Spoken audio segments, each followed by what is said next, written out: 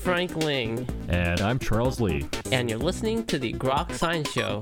That's right, it's a weekly look at the world of science, technology, and their effects on our daily lives. Coming up on today's program, Thomas Morris will join us to discuss the mystery of the exploding teeth. So stay tuned for all of this. Plus the Grokatron 5000. And our world-famous question a week. Coming right up. Here. On the Groks Science Show.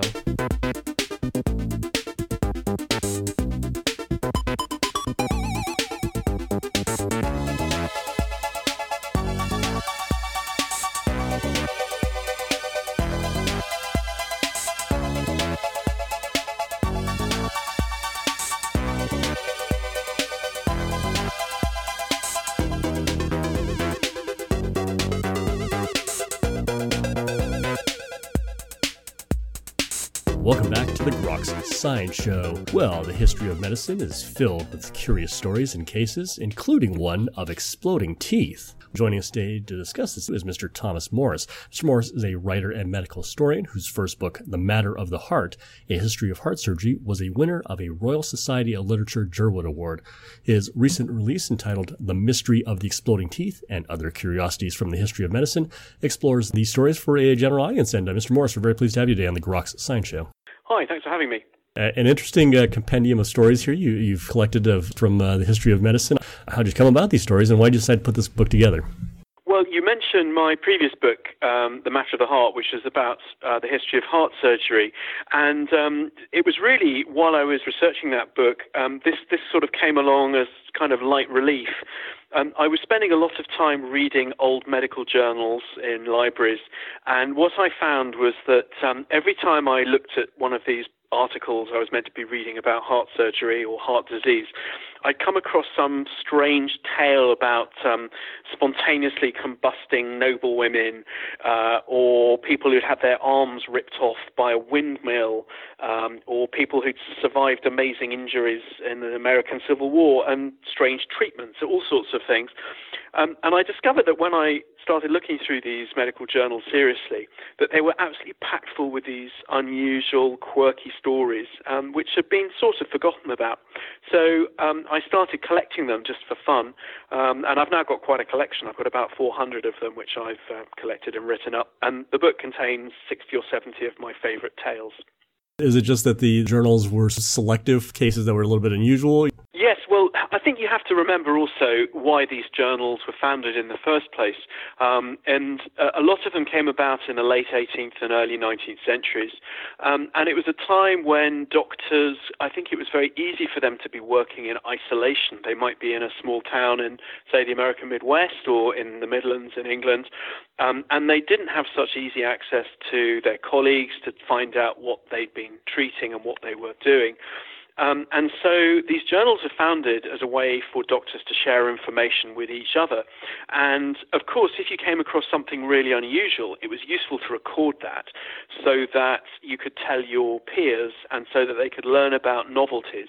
And just so, for instance, if you come across a new illness, and to take one example, there's a disease I record from an 18th century case where an entire family was suddenly affected by terrible pain in their limbs, and their extremities started to fall off. They lost their feet and, in some cases, their hands.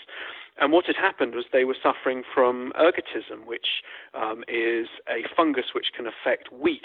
And they'd been eating bread made from this tainted wheat. And the first doctor who ever saw this in a case in England, he wrote to a journal because he'd never seen anything like it. And sure enough, somebody else who read this article was able to identify it. So these journals were quite efficient ways for scientists to share their observations and hopefully understand them.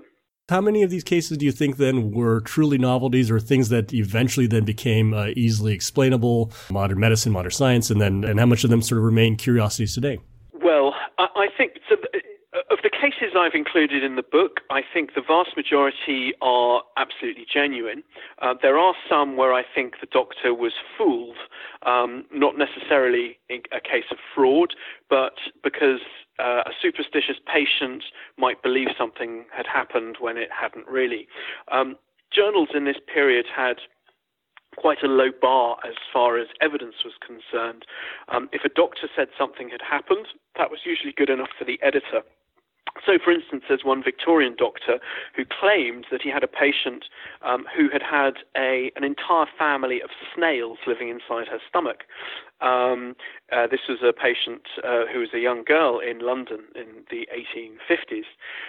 And a doctor was often prepared in those days to believe a patient who said, "I've got a snail in my stomach," with no further evidence required. So there are quite a number of these cases where the doctor was writing in good faith, but actually the symptoms they observed probably hadn't actually taken place. There's a whole class of these cases. They were also known in folklore as bosom serpents.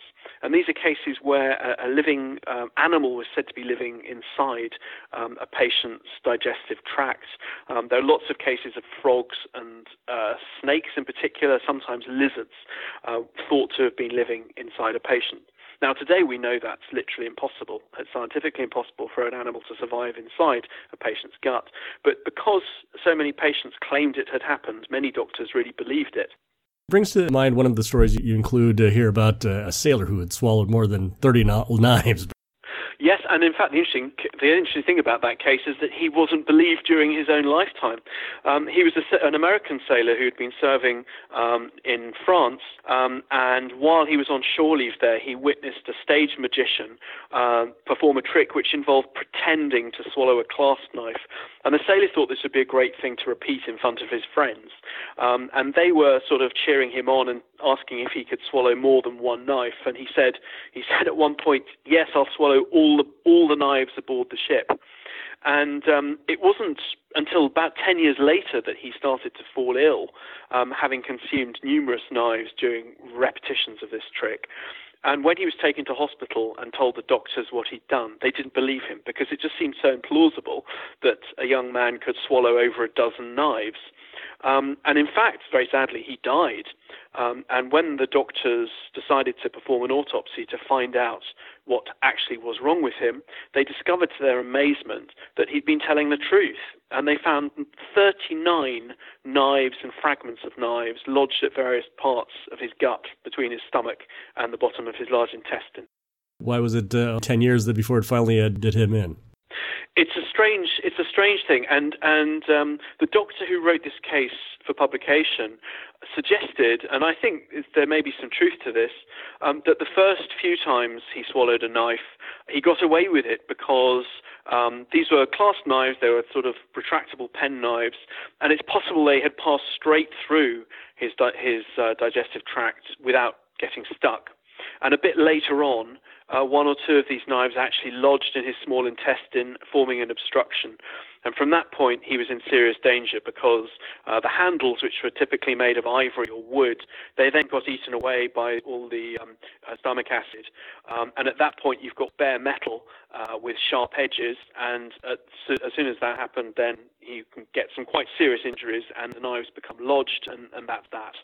That's when he became seriously ill. It is a fascinating tale. I'm curious about the title story here, the mystery of the exploding teeth. Yes, which I unearthed in a publication called Dental Cosmos. It's a lovely title, which was in fact the first American journal dedicated to dentistry. And it was contributed by a dentist from Pennsylvania, Springfield, Pennsylvania, called W.H. Atkinson. And it was a patient of his who was a priest, a clergyman, who developed suddenly this excruciating toothache. And there's this lovely description of him running up and down his garden like an enraged animal, howling. And he submerged his head under a waterfall in the hope that cold water would ease his pain. But it wasn't until the following day when this tooth burst with what he describes as an audible report. It was like a pistol shot. And suddenly, when this tooth burst, it exploded. Suddenly, his pain had all gone. But the interesting thing is, it wasn't an isolated case. There were several, all within the radius of a few miles in Pennsylvania over the course of several years. And in one case, a woman's tooth exploded so violently that she was deafened for a considerable time afterwards. So the interesting question is what was causing these explosions, and indeed whether there are explosions at all. And one possible explanation is that the chemicals they used to use in fillings in early dentistry might have been subject to some sort of chemical reaction that released hydrogen or another flammable gas, and if there was some spark near the mouth of one of these patients, just possibly, maybe there was a genuine explosion. You have a number of very interesting stories here. Were there any that you found particularly fascinating or among your favorites? Well, yeah, there are a number. I mean, there's an invention which I think is definitely one that should be better known. It was actually patented in 1854 in the United States, and it's a device called the tapeworm trap, and it is very much constructed along the same lines as a mouse trap. It was a metal cylinder made of brass and gold, I think, and the idea was that you would bait it with a piece of cheese. It was attached to a piece of string, and then it was fed down through the mouth, down into your stomach.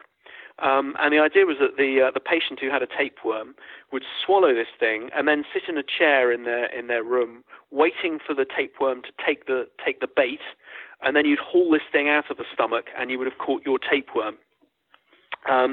So the physician who invented this really took it seriously. He thought it was a great invention, but it doesn't seem that anybody ever caught a tapeworm with it. What do you think all these stories tell us really about the history of medicine then, and how it's evolved from its beginnings to where we are today? Well, one thing I think is very clear is just how quick the pace of evolution in medicine was from the end of the 19th century. Most of these stories come from before the advent of anesthetics, which arrived in medicine with a bang in the late 1840s. And you realize as soon as you read any of these cases just how blunt an instrument, as it were, surgery was before that date. I think it's important to say, though, that although I have a good time laughing at some of the ridiculous remedies that doctors use, things like blowing tobacco smoke up the bottom of patients if they were drowning, for instance, that you can also see, once you understand the reason for some of the decisions these doctors took, you understood that the treatments they tried, however strange they might seem, were completely logical given what they knew or thought they knew about the human body at that time. So although there is some humor to be had there, you should also bear in mind that doctors of the 1820s were no less intelligent than today's doctors. It's just they had a very different understanding of how the world works. To what extent do you think stories like these still pop up every now and then in medical journals? Well, the funny thing is that they pop up even more. I think they pop up even more regularly now than they used to. It would be, although these journals do tend to be a little more serious than they were in the past, actually human stupidity is still with us. So for every story I have of a young man who got, a part of his anatomy stuck in a candlestick in 1830, you will find just as idiotic things going on in hospitals today. And you only have to talk to anybody who's worked in an emergency room for 10 minutes, and they'll tell you about half a dozen people who've stuck strange objects in orifices where they weren't meant to go. So human nature never changes, even if medicine does. So stay for some stories for some time yet. I think certainly, yes. Curious if maybe you have some final words regarding your book? Yes, well, it's The Mystery of the Exploding Teeth out this week, and I hope there's something there for everybody. I mean, some of the stories you may need a bit of a strong stomach to read, but others I hope are quirky and even in some cases kind of poignant and heartwarming. All right. Well, we were just talking to Mr. Thomas Morris. The new book is entitled The Mystery of the Exploding Teeth and Other Curiosities from the History of Medicine. And Mr. Morris, I want to thank you very much for joining us today on the Groks Science Show. Thank you very much for having me. And that's all for this week's edition of the Grok Science Show. Make sure you tune in next week for more from the world of science and technology. If you'd like to contact us here, you can email us at science@groks.net. For Grok Science, I'm Frank Ling. And I'm Charles Lee. Make sure you also see us on the web at www.groks.net. Have a great afternoon and keep on grokking.